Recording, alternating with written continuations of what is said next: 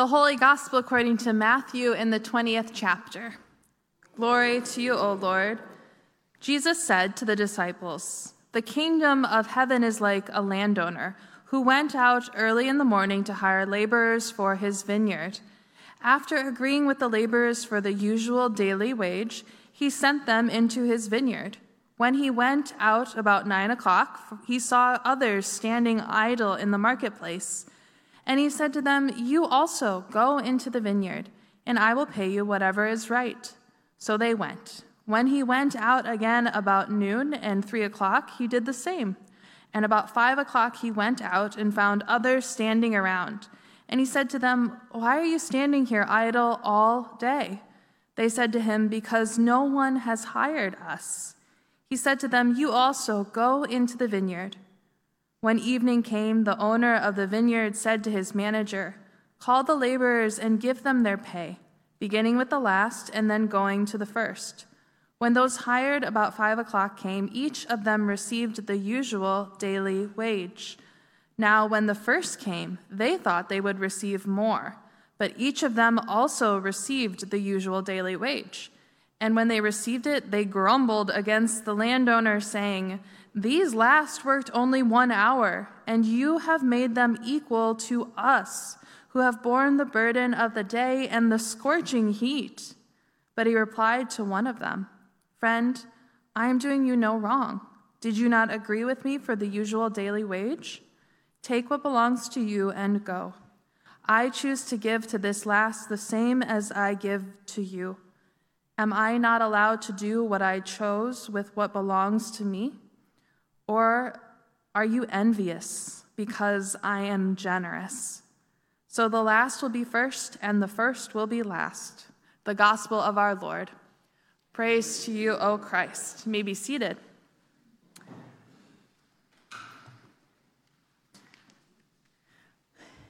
It was about 4 or 5 weeks ago, I returned from a very brief vacation, and something kind of clicked in my head. And I realized I'm getting married very shortly. I did know that before, but something about it felt very real at that point. And now we're at the 3-week point, so remember, you all are invited. I then thought, I'm getting married shortly. I need to paint the entire interior of my home. And this thing about me is that sometimes when I get an idea in my head, I can't let it go. I have to do it. So I told you a few weeks ago about my dilemma in choosing paint colors, but I did choose some. And then I started painting, and I painted the bedroom, I painted the living room / dining room, I painted the bathroom 3 different times because I did not like the first 2 colors. I then learned on YouTube how to replace the light fixture and the faucet in the bathroom. I was impressed by myself by that. And then I finished painting the guest room, and I bragged that I got so good at painting that I painted it in 3.5 hours. Apparently for me, a wedding and a full-time job here was just not enough. I needed to spend hours and hours on my days off and the time after work painting and doing more things that felt productive. And honestly, by the end of it, I felt pretty good about myself. I thought, wow, look at how much I had accomplished. But I also felt exhausted. I felt exhausted and utterly spent, and my body was starting to show it. I was hurting from all the work, and I was feeling really depleted. Now, for me, I feel like I'm really good at being productive, about getting things accomplished, and for me, that is a dangerous trait because we live in a society that loves that quality in people. And it also tends to reward those who are capable and who are productive. And our society even sets them on a higher level than others often.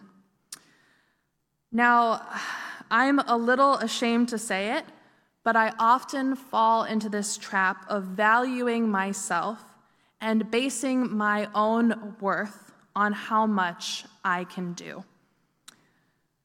Now, when you listened to the parable today, who here felt bad or maybe even indignant for the people who started work early and got paid the same as the people who came later? It's okay to be honest. I know all of you felt that way. I did too. That rhetorical question at the end, are you envious because I am generous? My gut reaction was yes. Yes, I am envious because you are generous. Because I see myself as the person who would have gotten there first, who would have worked hard all day, maybe done a little complaining, but worked myself up to believe that I deserved so much more at the end of the day than those who had worked less. I really believed this. And then this week I had a come to Jesus moment. I listened to this podcast on the text for today, and they said, take note, read closely.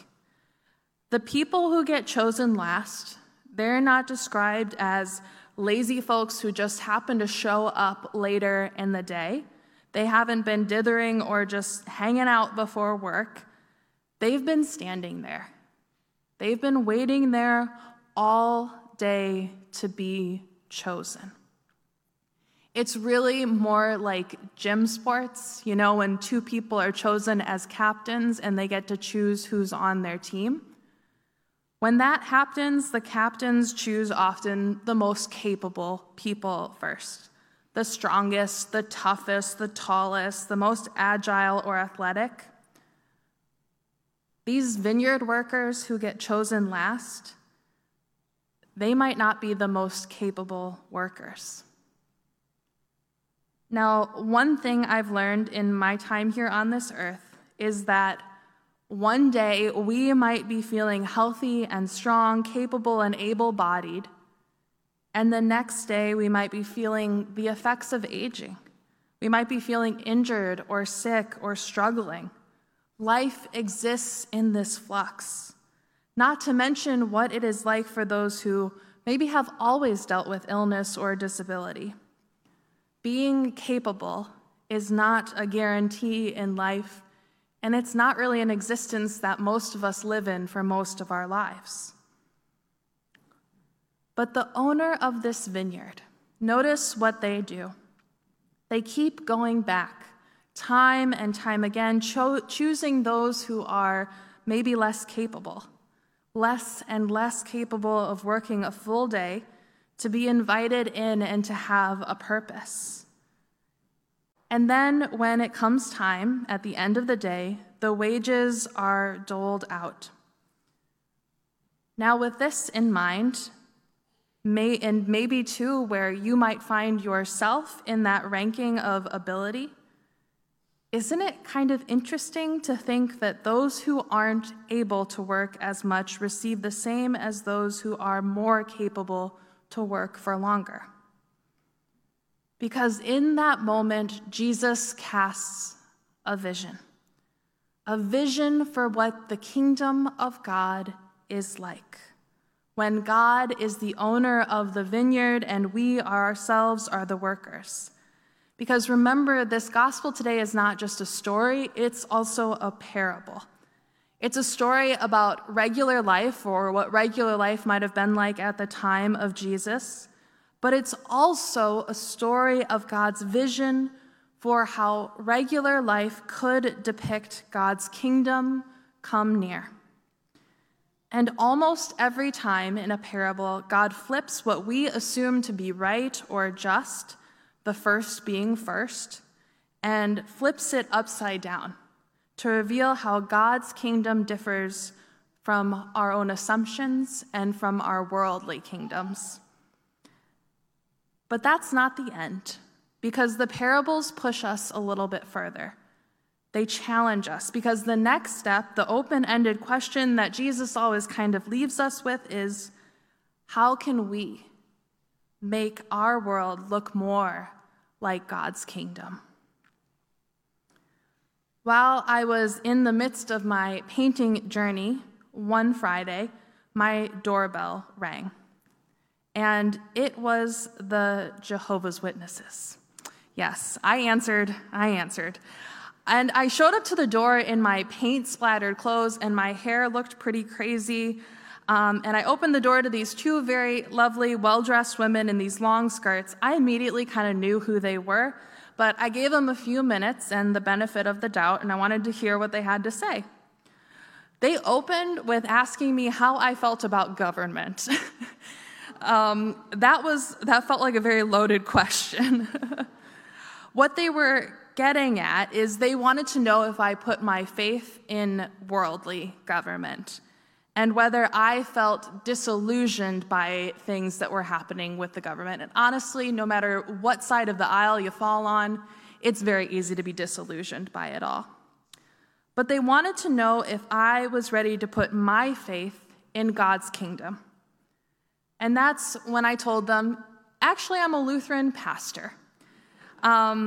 They seemed a little bit surprised by that, but they were very polite, so they didn't say anything. And eventually they seemed pretty satisfied, and I assured them that I talked a lot about God and Jesus, and that I did believe in God's kingdom. But I was thinking about their question, again, as I read this parable. I told them that I believe in God's kingdom as the kingdom that comes first in my life. And what we learn in this parable is that in God's kingdom, in God's vision for the world, your productivity does not define how much you receive, nor is your worth based upon anything that you choose to measure. And I told them that I believed in that with a paintbrush in my hand, trying to measure my worth in paint. And what I realized in my attempt to be overly productive is that I often put what the world prioritizes ahead of what God prioritizes. I put hard work and productivity ahead of grace, and I judge my own worthiness based off of that. And I think you might find yourselves in that position pretty often, too. But when it comes down to it, that isn't what fills my own soul. It's not really what gives me life, because after that painting journey, I was tired and I was depleted. Plus, if we are committed to putting God's kingdom first, that means that we have to start putting what God wants for us first. And in that case, it is that reminder that our abilities, our efforts, our productivity, they don't define who we are in God's eyes. All are worthy no matter our abilities, and God will come back looking for us time and time again, choosing us, showing us that we all have this place in God's kingdom. In this text, we learn that God is deeply generous. Period. No requirements necessary. God is generous, and the first will be last, and the last may be first, which may at first be hard to hear, but it actually says we will all be included, whether we are capable or less capable, whether we are first chosen or last chosen. Plus, in God's generosity, there is always this abundance. The first do not get less because more come to work. God is generous, and that should not make us envious. Instead, it should be an example to us of how to live our lives. God is generous so that we can be generous with ourselves and with one another. And when we put God's kingdom first, when we remember where our priorities lie, and when we value ourselves and others for who we are, God's beloved children, and not what we can do, we enter into God's kingdom. God's kingdom comes near to us. And we find that life abundant becomes just a little bit easier to attain. Amen.